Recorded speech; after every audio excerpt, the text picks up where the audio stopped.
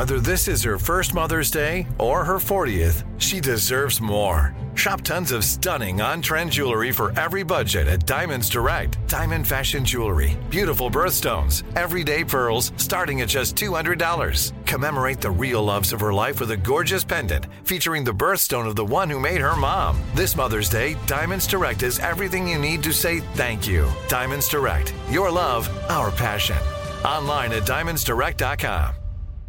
I'm Tracy from Stuff You Missed in History class. Are you a small business owner or even someone who dreams of entrepreneurship? Then check out Season 2 of Mind the Business, Small Business Success Stories from iHeart Podcasts and Intuit QuickBooks. Join hosts Austin Hankwitz and Janice Torres as they interview entrepreneurs sharing insights around starting and nurturing a small business. You won't want to miss these inspiring stories of entrepreneurship and discovering ways to business differently so you can too.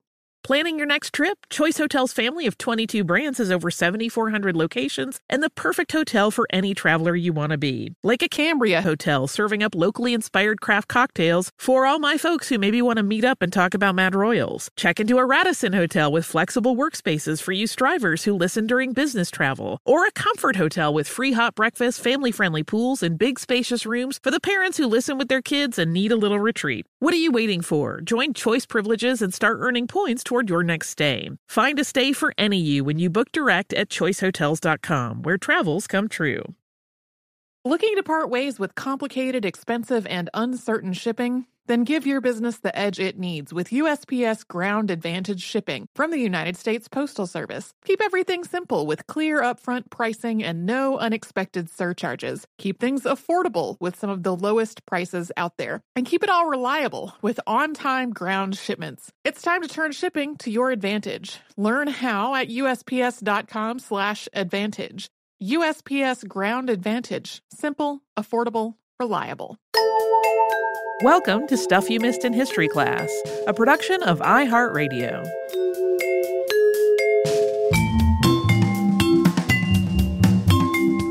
Hello and welcome to the podcast. I'm Holly Fry. And I'm Tracy V. Wilson. Okay, here is sort of an obvious heads up if you saw the title of today's podcast. The topic that we are talking about today involves really unsanitary practices that took place when there were not really laws regarding food safety and quality the way we think about it today. So it is kind of gross. That's an understatement.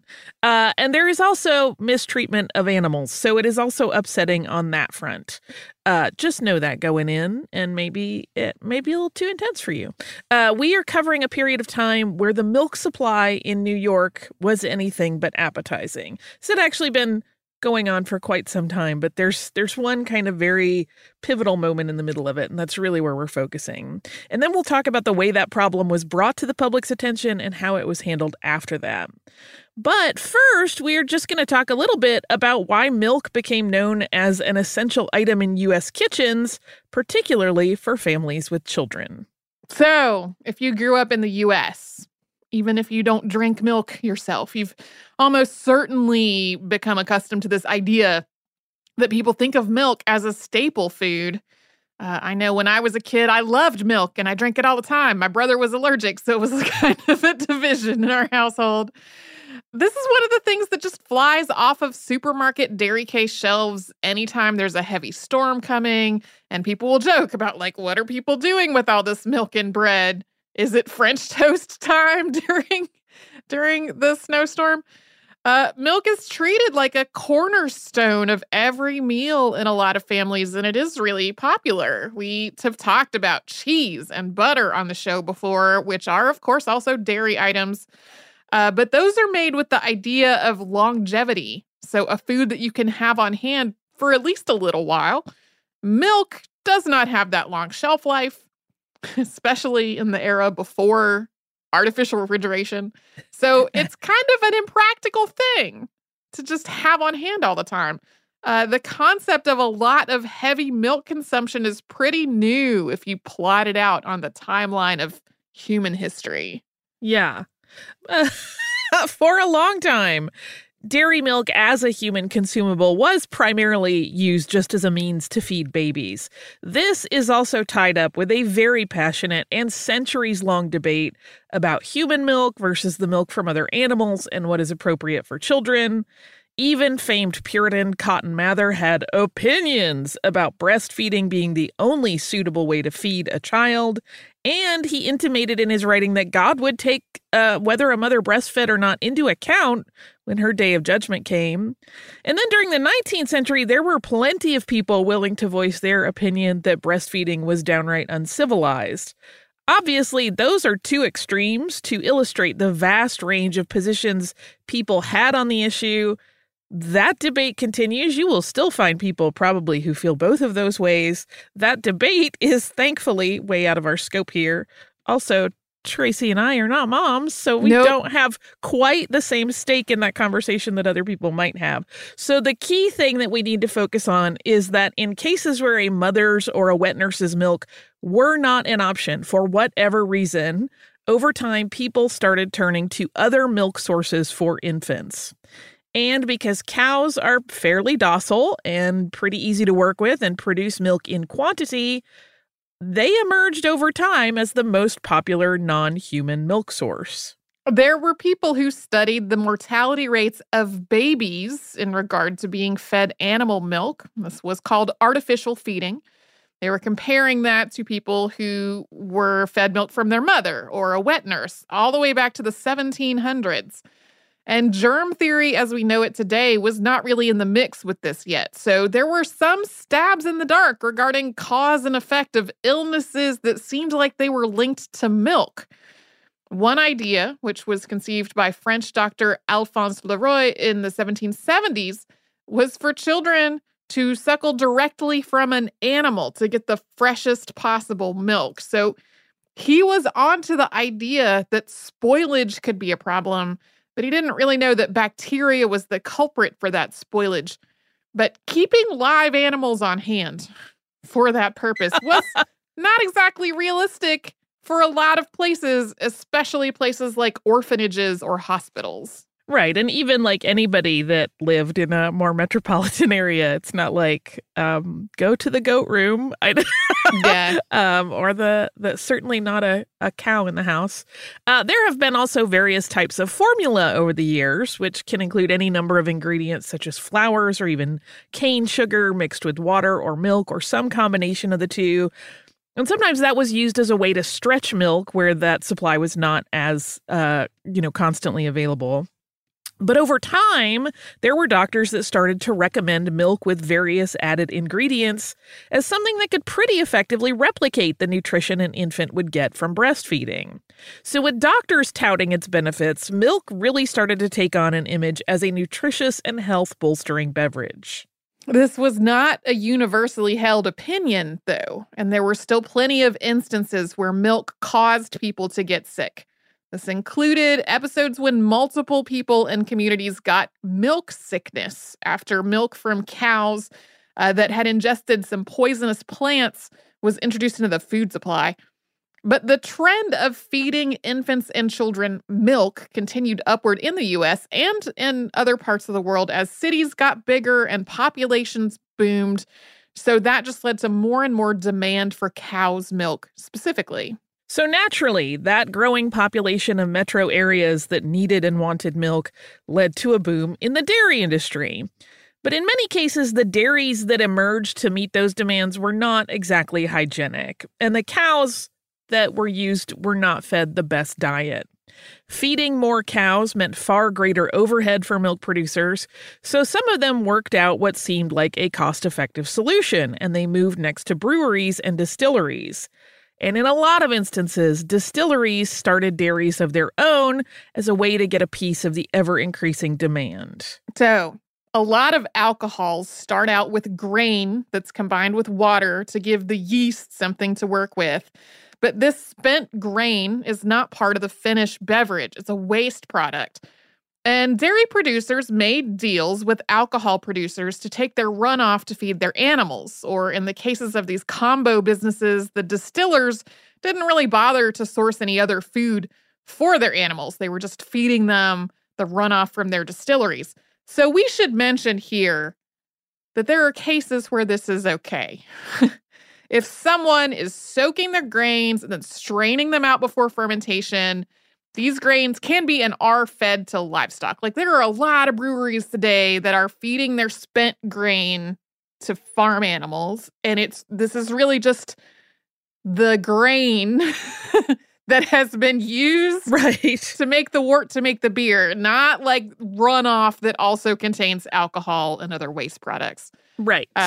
The brewery that brewed the beer for our wedding had a deal with farmers. Lots of places do this, and it is perfectly fine. So we are not coming down on those people. If you know someone who does that or is part of one of those, we're not dogging on them. What we are about to tell you will explain the problem. Yeah. So what we are talking about here is dairy cows being fed this watery, spent swill of mash that had been through the fermentation process and boiled without being strained. And this runoff swill was not only kind of gross, it really didn't have a lot of nutritional value anymore.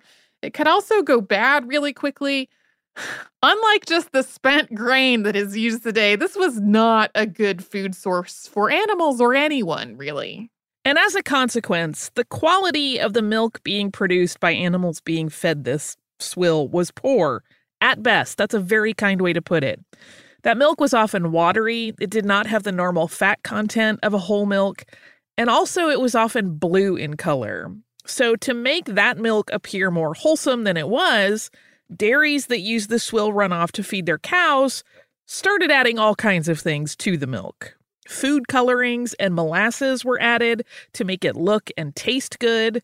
And in instances where the dairy watered down the already watery milk to stretch profits, chalk and sometimes even plaster of Paris was also added to improve the texture. This sounds like it would be really bad for babies, and it was. And infant mortality was really high. Some estimates are that nearly half of the babies in Manhattan died pretty routinely. And because there were innumerable issues developing as the city became more and more crowded, it actually took a while for people to realize that the milk supply had become poisonous. Yeah, there were lots of efforts at attribution about crowding is making disease spread more quickly. Yes, that's part of it. There were lots of other things that they could point to and go, I think this might be the problem. It took a bit. And in just a moment, we will talk about the journalists who started to write about this problem with adulterated milk being fed to babies. But first, we are going to pause for a sponsor break.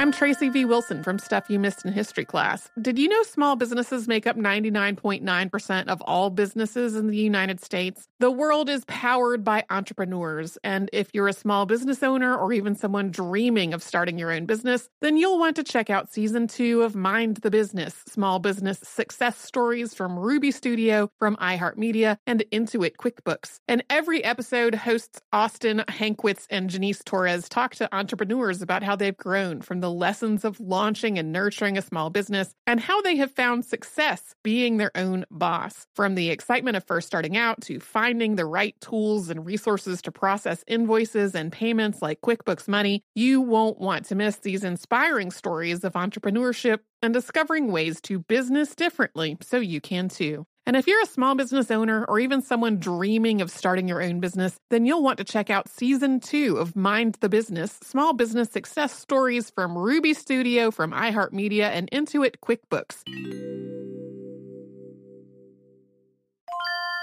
If you use paper, you're a human. But if you choose paper, you're a papertarian, someone who lives a paper-based lifestyle because it has a positive impact on the planet. And also because it's the easiest choice you'll make all day, seriously. It's as easy as reaching for boxed instead of bottled water. It's as easy as opting for beauty products that come in paper packaging. It's as easy as grabbing eggs in a cardboard container. And that's all in one trip to the grocery store, which, if everyone's being honest, you were planning to go to anyway. But paper isn't just an easy choice. Papertarians know that it's the smart choice, too. Because paper comes from trees, a renewable and sustainably managed resource. And paper products are designed to be recycled. In fact, when you choose products that come in paper-based packaging, those fibers can go on to be recycled up to 7 times. So why wouldn't you go papertarian? Learn more at howlifeunfolds.com/papertarian.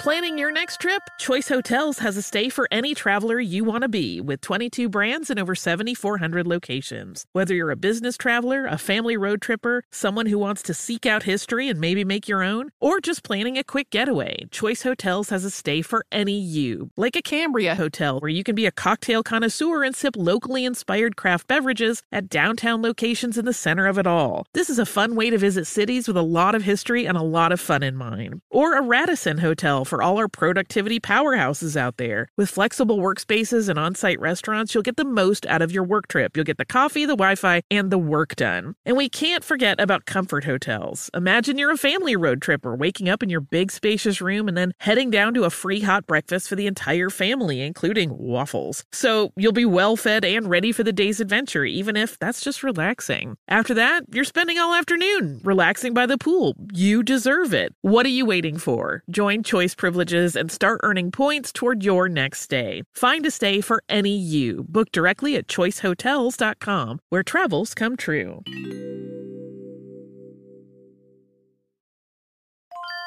When you think about the future, what kind of technology do you envision? Whatever the future holds, artificial intelligence will undoubtedly be at the heart of it all. Join Graham Class as he hosts Season 2 of Technically Speaking, an Intel podcast from Ruby Studio in partnership with Intel. Explore the future of technology that's rapidly evolving our world today with the help of AI. There is still so much work and research needed to fully understand the power and potential of AI, and Intel is at the forefront of implementing AI in revolutionary technology that's changing the world we live in for the better. In each episode, Graham interviews the minds transforming medicine and healthcare, retail, entertainment, personal computing, and more, while pioneering new uses for AI in these spaces. Tune in every other Tuesday and explore the latest technology that's changing our world today and creating a more accessible tomorrow. Listen to Technically Speaking, an Intel podcast on the iHeartRadio app, Apple Podcasts, or wherever you get your podcasts.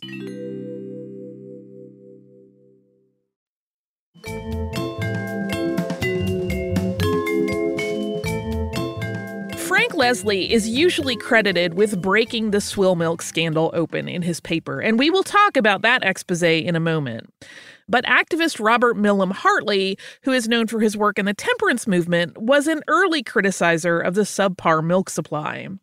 Well before most other writers, in 1842, Hartley published a book titled An Historic, Scientific, and Practical Essay on Milk, as an article of human sustenance with a consideration of the effects consequent upon the present unnatural methods of producing it for the supply of large cities. Hartley believed that milk produced in a wholesome way was a perfect food, and he traced its history and the animals that produce it in this book to support his stance.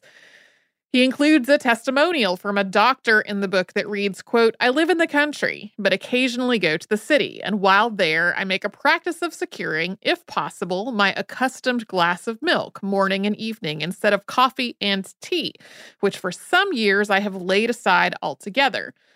3 years ago last winter, I took lodgings at a respectable house near Broadway and bespoke, as usual, my glass of milk. I observed that the taste of this milk was unnatural, unsavory, and I had no relish for it. In fact, it soon became loathsome, and at the end of 1 week, I found myself greatly enfeebled with loss of appetite, a feverish heat of the hands, and a slightly furred tongue with other indications of disorder. The milk, I was informed, came from a dairy supplied with swill from a distillery. I left the boarding house and took lodgings at the Clinton Hotel, where I found a well-flavored glass of milk morning and evening, and in 3 days I was well. Mr. H., the landlord, assured me that he was supplied with milk from Harlem by a farmer who fed his cows on wholesome food." So that doctor's account goes on to warn parents that if they are going to buy milk for their children, they should inspect the dairy the supply comes from themselves to see the horrible conditions the animals live in and how their teeth are in abysmal condition from bad food and how all of this smells anything but wholesome. Hartley's write-up, which is credited with coining the term swill milk, includes a number of other accounts, and they're horrifying. This includes abysmal conditions regarding animal welfare, instances of dying cows too weak to stand still being milked. Hartley then lays out his own proof that the milk these poorly fed cows produce is bad. He had conducted a number of experiments with it and found that it couldn't be made into butter.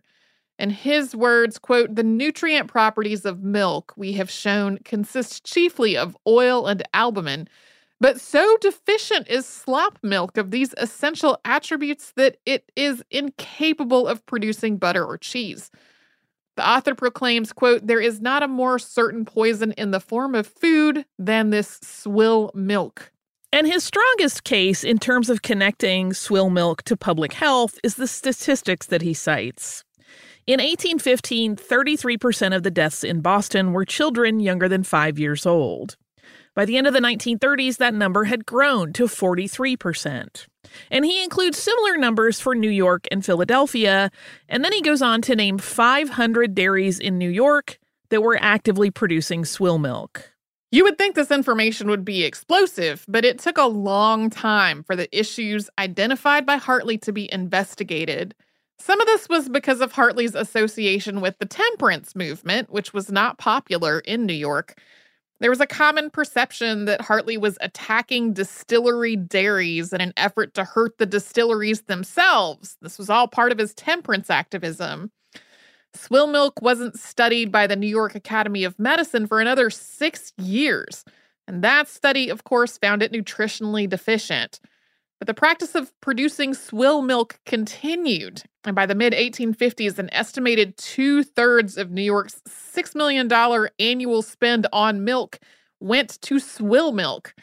Slowly, though, the information in Hartley's book became more and more commonly known. People started to question where their milk was coming from and whether that was the source of child deaths from malnutrition. Finally, in 1857, an investigation was launched by city officials of Brooklyn. You'll recall at this time, Brooklyn and New York were kind of two different entities. The resulting report was horrifying, detailing a seemingly endless array of animal mistreatment and the handling of the milk those animals produced. Those animals were crowded so tightly together that they never moved, and their stalls were rarely mucked out. Life expectancy for a cow at a swill milk dairy was only about 6 months. This report, which was documented through the official investigation, also had a weight that skeptics may have found lacking in Hartley's anonymous eyewitness accounts. The swill milk issue at this point was at last getting very wide-scale exposure. While the report compiled by Brooklyn authorities was really damning, it wasn't as though everyone was reading municipal documents. The story really broke open on the pages of Frank Leslie's illustrated newspaper on May 8, 1858, with the first installment in a series about swill milk. In a 5,000-word expose, Leslie shared all of the grisly details that had been part of the city's findings and more. Leslie said that he had been spurred into investigation when a bottle of milk delivered to his door had obviously contained, heads up, this is gross, pus floating in the milk. And the details his reporters had uncovered were accompanied with equally unsettling illustrations. These articles alerted the public to the fact that even cows with bovine tuberculosis were being used to produce the milk they might buy from a vendor cart right on their own street. It was reported that in some cases, meat from the sick cows that had died in these distillery dairies had been sold at markets in poor neighborhoods. And this milk was being sold to the public with the assurance that it was good and wholesome. Often the bottles were labeled with things like pure Orange County milk or some similar nomenclature to suggest that this was wholesome milk from presumably healthy cows. Keep in mind, too, that all of this predated routine pasteurization. Louis Pasteur was working on his idea that there were germs in play in the spoilage of liquids intended for consumption as the swill milk scandal was playing out, but commercial milk pasteurizers weren't even produced until the late 1880s. And that meant that every minute that even wholesome milk was on a street cart, it was inching towards spoilage because it had never been sterilized. But swill milk started out dirty and just got worse. And milk wasn't yet being bottled at this time. It was often doled out of pails into smaller pails, and that meant that it was also on these carts open to debris falling in it at any time. The images in Leslie's, which were drawings, of course, included sick cows being held up with straps so they could be milked, cows with sores on their bodies from malnutrition, and really filthy conditions. Leslie took out ads in other newspapers to advertise the expose series on swill milk. He sent his staff artists to try to sneak into dairies and get material for their renderings. According to Leslie's, quote, swill milk should be branded with the word poison, just as narcotics are. So Frank Leslie was genuinely exposing some truly gnarly things going on in these dairies, but he was also definitely doing so in a very sensationalist manner. It's worth noting that he had worked with P.T. Barnum on his publishing endeavors prior to going out on his own as a publisher. Leslie not only reported the news, but he did so in a way that he knew would incense readers. And he also published illustrations in his articles that stereotyped Irish immigrants who worked in the dairies. So while his expose series was raising important issues to public awareness, it came with its own problems, and in some ways that led him to be discredited by people. He was also very clearly on the side of the temperance movement. In the third installment of the Leslie's Illustrated story about swill milk, this was evident in writing that mentions the evil of drink in the same sentence as the dangers of swill milk. Quote, wherever large masses of people congregate, thus creating a great demand for milk, a distillery springs up at once. And while this furnishes the fiery alcohol, which makes the fathers and husbands drunkards, loafers, and perhaps murderers, the filthy cow stables, which hang around it like bloated parasites, dispense the poison that deals death to the mothers and children. And the public did get angry when they learned that they had been feeding their babies milk that was purposely filled with things like chalk. Because Frank Leslie had published the names and addresses of dairies that were making swill milk and passing it off as fresh milk from country dairies, many of those dairies soon found angry mobs at their doors.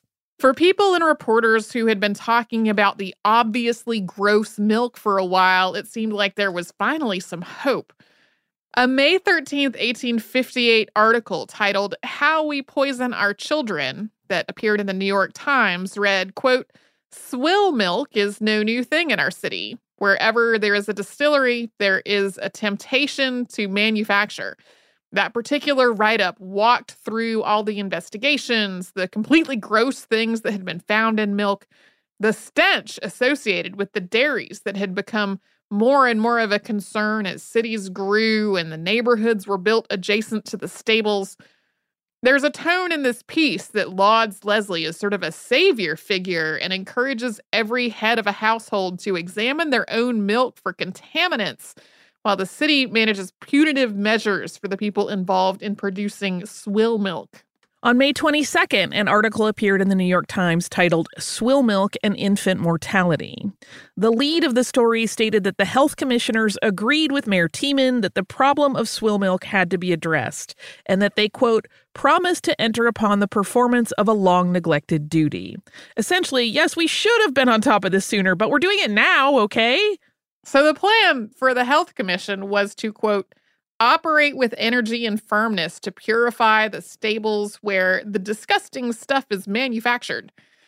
The article stated clearly that if the Board of Health functioned at all, this should be something it addressed. And it called for wide-sweeping condemnation and punishments to everyone in the supply chain, stating, quote, we take it that the city inspector is prepared to serve his 3 days' notice upon the distillers who furnish the swill at wholesale, upon the proprietors of the stables, and upon the milkmen who hawk the purulent stuff at the doors of citizens, that they all and severally show cause before the board why their work of death should not be discontinued. That same article gets a jab in at politicians who feign to be virtuous and care about their constituents, but then do nothing once they're in office. And it entreats the administrators involved to act not like that, but do proceed intelligently and remember that the public health is at stake. The writer also compares the milk crisis to the yellow fever outbreak in 1856, so just a couple years prior, during which the Board of Health convened daily and took action, comparing the relatively low number of deaths from yellow fever in the city to the 8,000 children they calculated had died in 1857 from swill milk consumption. What came of all this information being shared and the calls to action in the press? We will get into that in just a moment, but first, we will hear about the sponsors that keep the show going. I'm Tracy V. Wilson from Stuff You Missed in History class. Did you know small businesses make up 99.9% of all businesses in the United States? The world is powered by entrepreneurs, and if you're a small business owner or even someone dreaming of starting your own business, then you'll want to check out Season 2 of Mind the Business, Small Business Success Stories from Ruby Studio, from iHeartMedia, and Intuit QuickBooks. And every episode, hosts Austin Hankwitz and Janice Torres talk to entrepreneurs about how they've grown from the lessons of launching and nurturing a small business and how they have found success being their own boss. From the excitement of first starting out to finding the right tools and resources to process invoices and payments like QuickBooks Money, you won't want to miss these inspiring stories of entrepreneurship and discovering ways to business differently so you can too. And if you're a small business owner or even someone dreaming of starting your own business, then you'll want to check out Season 2 of Mind the Business, Small Business Success Stories from Ruby Studio, from iHeartMedia, and Intuit QuickBooks.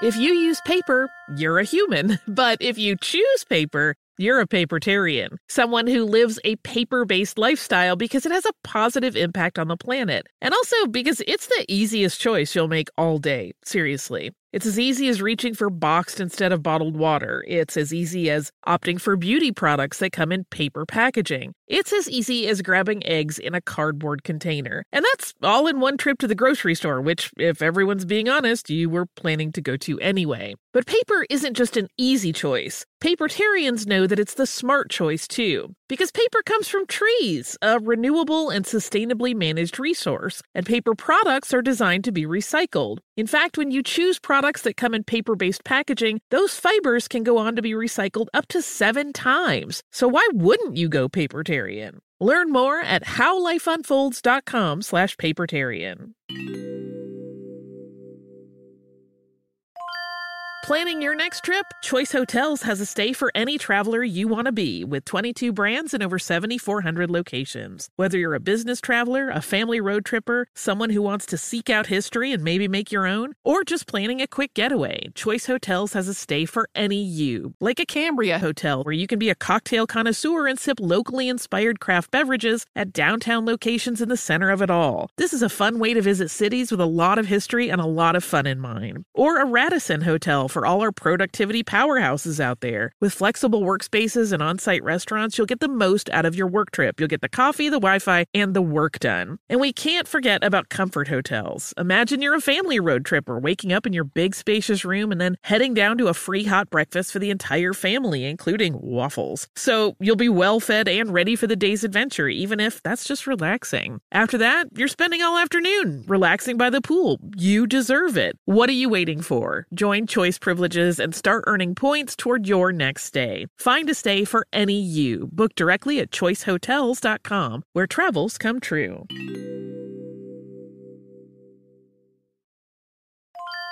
When you think about the future, what kind of technology do you envision? Whatever the future holds, artificial intelligence will undoubtedly be at the heart of it all. Join Graham Class as he hosts Season 2 of Technically Speaking, an Intel podcast from Ruby Studio in partnership with Intel. Explore the future of technology that's rapidly evolving our world today with the help of AI. There is still so much work and research needed to fully understand the power and potential of AI, and Intel is at the forefront of implementing AI in revolutionary technology that's changing the world we live in for the better. In each episode, Graham interviews the minds transforming medicine and healthcare, retail, entertainment, personal computing, and more, while pioneering new uses for AI in these spaces. Tune in every other Tuesday and explore the latest technology that's changing our world today and creating a more accessible tomorrow. Listen to Technically Speaking, an Intel podcast on the iHeartRadio app, Apple Podcasts, or wherever you get your podcasts.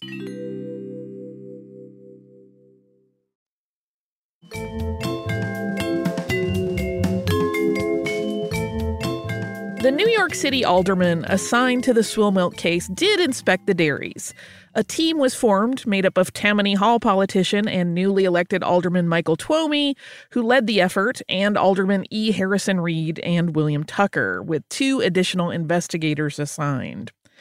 But the team gave the accused dairies a heads up that they were coming. There were reports of diseased cows being moved in the night and replaced with healthy ones brought in from the country farms, and also of stables being hastily cleaned. There was also a 5-day hearing in which testimony was heard regarding the whole matter. In an unusual turn, the defense was heard first. Edwin P. Smith, who was the superintendent of the Johnson and Sons stable on 16th Street, which was one of the dairy stables called out in numerous articles about swill milk, was the first to testify. He stated that there were about 500 cows in the stable, although there had been as many as 800 earlier in the year. He said there had been sick cows there at various times, but very few. And he claimed that the facility was running as normal, as it always had, including before the expose, and that his family always drank milk from the swill-fed cows and were in fine health. The next witness was the stable's feeding manager, James Atchison, who corroborated Smith's story. Yeah, I never found a very clear reason why they went with the defense first, other than the fact that all of the accusations had kind of been leveled in the press for a while before this started. So for some reason, they wanted to get first in. Atchison also added that some of the cows who may have appeared sick were just reacting to routine inoculations, and that he had never seen any of his animals lose their teeth from eating swill. He gave hard numbers, whether they're true or not, regarding the proportion of sick cows. He said that 3 of the 500 they had at the time of the hearing were sick. And he also stated that cows only very rarely, quote, lost the use of their limbs from standing in the stable. That is according to coverage of the hearing by the New York Times. There were several other witnesses called on behalf of the swill milk stables. Dr. Wells, who was Superintendent Smith's family doctor, testified that he cared for the entire Smith family and had never seen any of them ill from drinking swill milk. Animal keeper Lewis Thomas testified that he had cared for a large number of the Johnson dairy cows and that they did not milk sick cows. Even a butcher who purchased cows from the Johnson & Sons dairy testified that the stock was good and the meat he had sold was high quality. On the following day, the hearing was delayed. It was supposed to start at 2 p.m., but the aldermen showed up late, and then they went to a private office instead of the hearing room, and eventually they emerged into the packed City Hall room and announced that Alderman Tucker was sick, but that they were going to carry on. They called Dr. J.W. Francis to testify. Dr. Francis, who had been studying the issue of swill milk for years at that point, and had studied dairy practices both in the U.S. and abroad, was very open in his opinion that swill milk was terrible for children, that cows fed distillery swill were in a continuous state of inflammation. He also said that their livers and stomachs were diseased, their tails and hoofs often fell off. That was something that had also been shown in some of the illustrations that had appeared in the press, and that they were certain to become ill due to their diet. Twomey kept asking if Dr. Francis had chemically analyzed any of the milk himself, and the doctor replied that he had not, but had read many reports on the matter and had treated children that had become seriously ill from a diet of swill milk. Dr. Francis also cited the fact that the issue of swill milk's danger had been well known and well documented in the medical community for years already. Throughout the hearing, Alderman Twomey was hostile to witnesses who testified against the swill dairies, starting with Dr. Francis, who he interrupted repeatedly and accused of spreading rumors. The alderman also let the Johnson Dairies medical expert question Dr. Francis. The next doctor called was a Dr. Griscom, who reiterated a lot of Dr. Francis's points.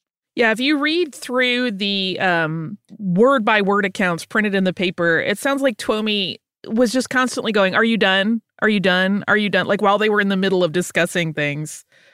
He was not cool. A farmer named Norman Van Nostrand testified that yes, there were cows that were so ill in the 16th Street dairy that they had to be suspended from straps, but that he was under the impression that their milk was given to the hogs and never sold to the public. But after those first 2 days, a lot of testimony backed up all the stories of horrible animal treatment and adulterated milk. Before the Saturday session of the hearings could even begin, there was a lot of back and forth about whether legal counsel should be on hand and whether the hearing was considered a legal investigation. All present were assured that it was not a legal matter, but merely an inquiry by a committee of the Board of Health with a narrow focus of determining whether swill milk was detrimental to health. The next witness called was the city inspector, a Mr. Morton, and his testimony was quite damning. He spoke of having the stables watched years before and seeing diseased cows dressed for market after they died there.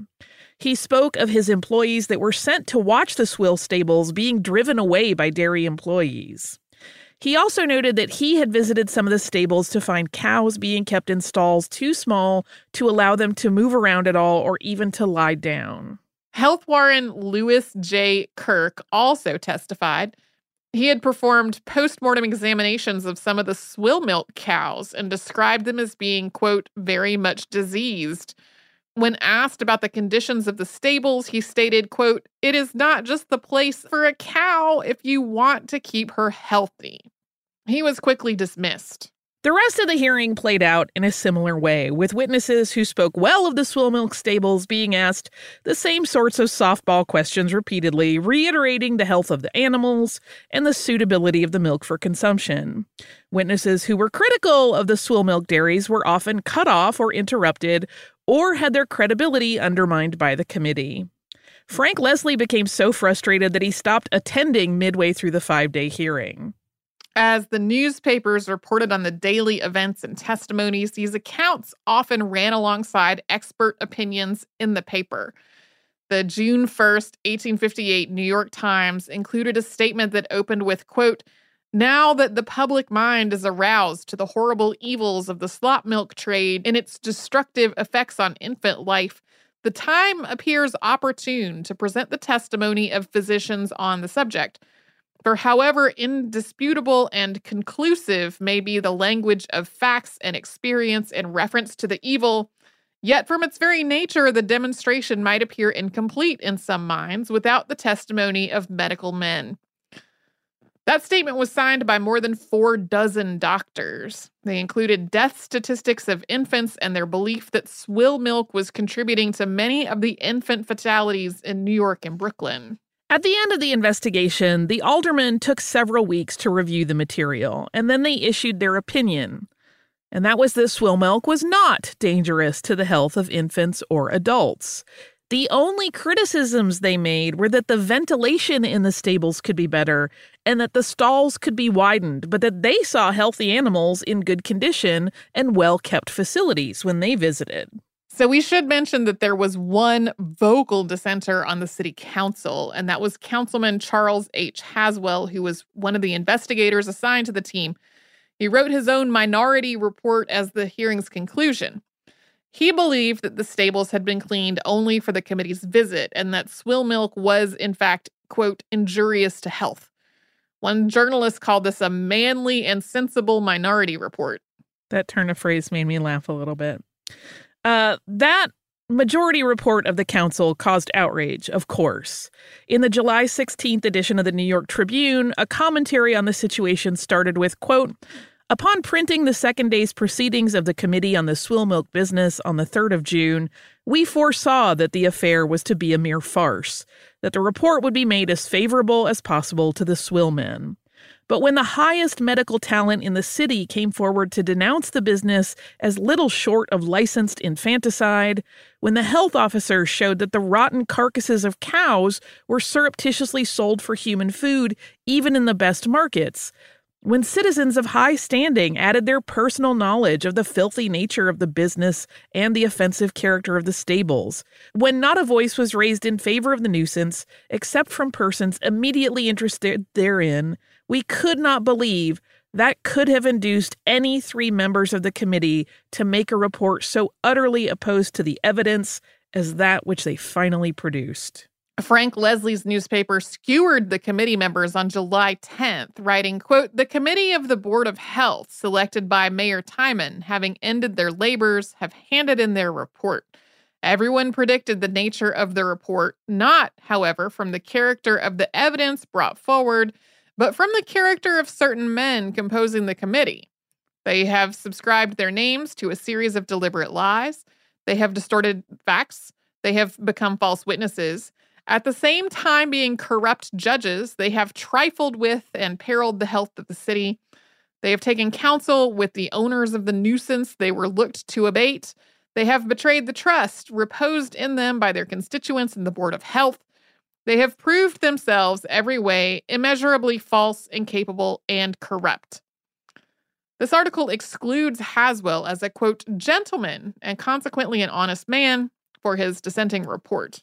In an effort to prove that Twomey had possibly taken a bribe to find in favor of the swill milk producers, an affidavit that had been sworn to Robert Strebig, Commissioner of Deeds, was printed in Leslie's. A person, not named by the paper, although they said they would provide that information to the appropriate authorities, said that they witnessed the alderman visiting Bradish Johnson, the owner of the 16th Street Dairy, on May 26th, 2 days before the committee visited the facility. That same person also saw Twomey return to Johnson's home later that evening, staying 3 hours from 7:30 to 10:30 p.m. Michael Twomey, along with Reed and Tucker, were also featured in a cartoon in Frank Leslie's Illustrated showing the three men whitewashing sick cows, their pockets stuffed with money. Twomey and Reed filed libel suits against Frank Leslie, although those suits seemed to fizzle out. They were abandoned, maybe in an effort on the parts of these aldermen to distance themselves from this whole thing. And of course, this entire episode had the effect of scaring a lot of people away from all milk, so that legitimate dairy farmers found themselves worried about their futures. A write-up titled "The Milk Business of Long Island" appeared in the Brooklyn Evening Star on June 11, 1858, while the committee was still prepping its report. And in the Evening Star, the case was made that only about 10,000 of the 100,000 quarts of milk consumed in Brooklyn each day came via railroad from wholesome dairies. It described the farmers producing this wholesome milk as, quote, well-conditioned Quakers owning their own farms and conducting their affairs with industry and conscientiousness. It was just a matter of getting consumers on board with this higher quality of milk, which could be gotten in much greater amounts, according to this placed article. There was also a list of the dairies of Long Island that had been certified for their quality, touting that they had full grazing pastures filled with healthy cows and that their farms were open for anyone to visit for inspection. Michael Twomey ran for Congress later that year, but was soundly beaten. He did continue a political career, but the swill milk scandal stuck to his reputation for decades. In 1878, 20 years after the worst of the New York milk crisis, this was still used to skewer him in the press. When he ran for coroner that year, a long article came out that rehashed his part in the events of 1858 and reiterated the commonly held belief that corruption had been at the center of the committee's handling of this matter. Although the 1858 committee's findings were a disappointment to New York and Brooklyn activists and residents who hoped that this swill milk problem would be addressed, the issue did not end there. Calls for reform to save the city's children continued to be made of local and state government. Concurrently, issues of adulterated milk and protests over it developed in other U.S. cities as well. And as train transport and preservation science advanced, it became easier to supply the growing needs of heavily populated area with healthy milk from trustworthy dairies. On April 23rd, 1862, an act to prevent the adulteration of milk and prevent the traffic in impure and unwholesome milk was passed into law in New York. This was one of many steps toward the passage of the Pure Food and Drug Act of 1906 at the federal level. So, that's pretty gross. It's horrifying. Yeah. A lot of newspapers from that time were really sensationalized in how they covered things, but even taking that into account, still horrifying. Yeah. A lot of them were running like the word for word testimonies from the hearing. And so it becomes pretty obvious, like, how that was playing out and how utterly horrible it was. Super gross. I'm in the middle of a fascination with group poisonings right now for no particular reason. So there might be more of these. Sorry in advance. Well, before we get to listener mail, should we talk about something a little more pleasant like travel? That sounds grand. We are hoping that it will finally be safe for us to take our many times postponed trip to Italy this November. Yes. Fingers crossed. Yes. So this trip was originally planned to take place in 2020. Of course, that did not happen. It's been postponed several times. Hopefully happening November 4 through 11 of this year, which is 2021. There's still space available. A lot of folks have stuck with it through all of these many delays and obviously necessary cancellations, but we also have some space on it because it just has not worked out for some people. Some people, not really comfortable with that idea at this point. So there's still space available, and you can learn more about it at defineddestinations.com if you're interested in learning more about that. We would love to have you along. Yeah, I'm cautiously optimistic. I'm going to eat so much on that trip. Which is also, I thought it would be good to do a listener mail for this one that involves food in a delightful way. Oh, good. So this is from our listener, Kristen, who writes, "Greetings from sunny, boiling hot Southern California. Also, man, West Coast, I am sorry. You've been having a really rough summer." But Kristen goes on, "I just finished listening to the vacuum episode, and the cooking talk at the end got me. For years, I asked my mother to write down various recipes, but the one I begged for the most was her meatloaf. Yes, meatloaf, the staple of every 70s kitchen.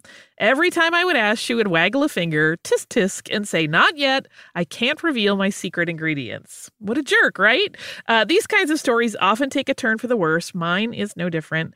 She died in 2016, and my dad came to live with us. We bemoaned the loss of that and other recipes. After a year or two, we finally got down to going through all of the stuff my dad brought when he moved in. To be fair, some of it was mine, a footlocker of it to be exact. In it, I found old letters that my mom had written when I moved out and went to school on the other side of the country. It was really nice to see and have her handwriting in front of me. At the bottom of the pile was a folded, typed page. I opened it up and bam, meatloaf recipe. I yelled, 'I got you,' and ran to my dad to show him my find. He cheered. I made it that night, mom's meatloaf, green beans, and baked potatoes. We laughed and cried and leaned back with full bellies. It was great. Secret ingredient? Lipton's onion soup mix." I'm guessing that was the same thing every 70s mom used. I still laugh over how she guarded that secret. I have attached a copy of the recipe here in case you want to give it a go. She left excellent instructions. Kristen also lost her dad this year, but this whole story is one of her favorite memories with him.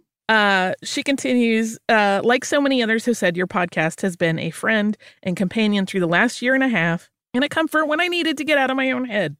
For me too, actually. And thanks, I send you pictures of my cute cats, Angus the orange and white, drooling 16-pound Maine Coon, sweet timid Poto in her safe place, and last but never least, tiny kitten, 6 pounds of fury who would attack just as soon as she would snuggle." And unfortunately, Tiny Kitten is also no longer with Kristen. But what a beautiful story. Also, I am 100% making your mom's meatloaf recipe. 1, because I love to cook. 2, because I love meatloaf. 3, because yes to the onion soup mix in the meatloaf. Yeah, something I love is the meatloaf sandwich made of leftover meatloaf the next day. For some reason, I love that more than just the meatloaf on the day that it was made. Lots of people do. I'm more for a reheat the meatloaf than put it on bread for no particular reason than I just love meatloaf on its own. So, Kristen, please know that your family recipe and your mom's memory is being kept alive in my kitchen as well. I think that's super important and a great way to keep everyone connected through times like this, and really any time we're all part of living history. Your mom's recipe is now part of my history. So this is one of the things that I love about recipes handed down through time. It connects all of us. If you would like to write to us and send us good meatloaf recipes, you can do that. Or any recipe for something yummy you think people should be trying. You can do that at historypodcast@iheartradio.com. You can also find us anywhere on social media. And if you would like to subscribe and you haven't gotten around to it, that would be grand also. You can do that on the iHeartRadio app or anywhere you listen to your favorite podcasts.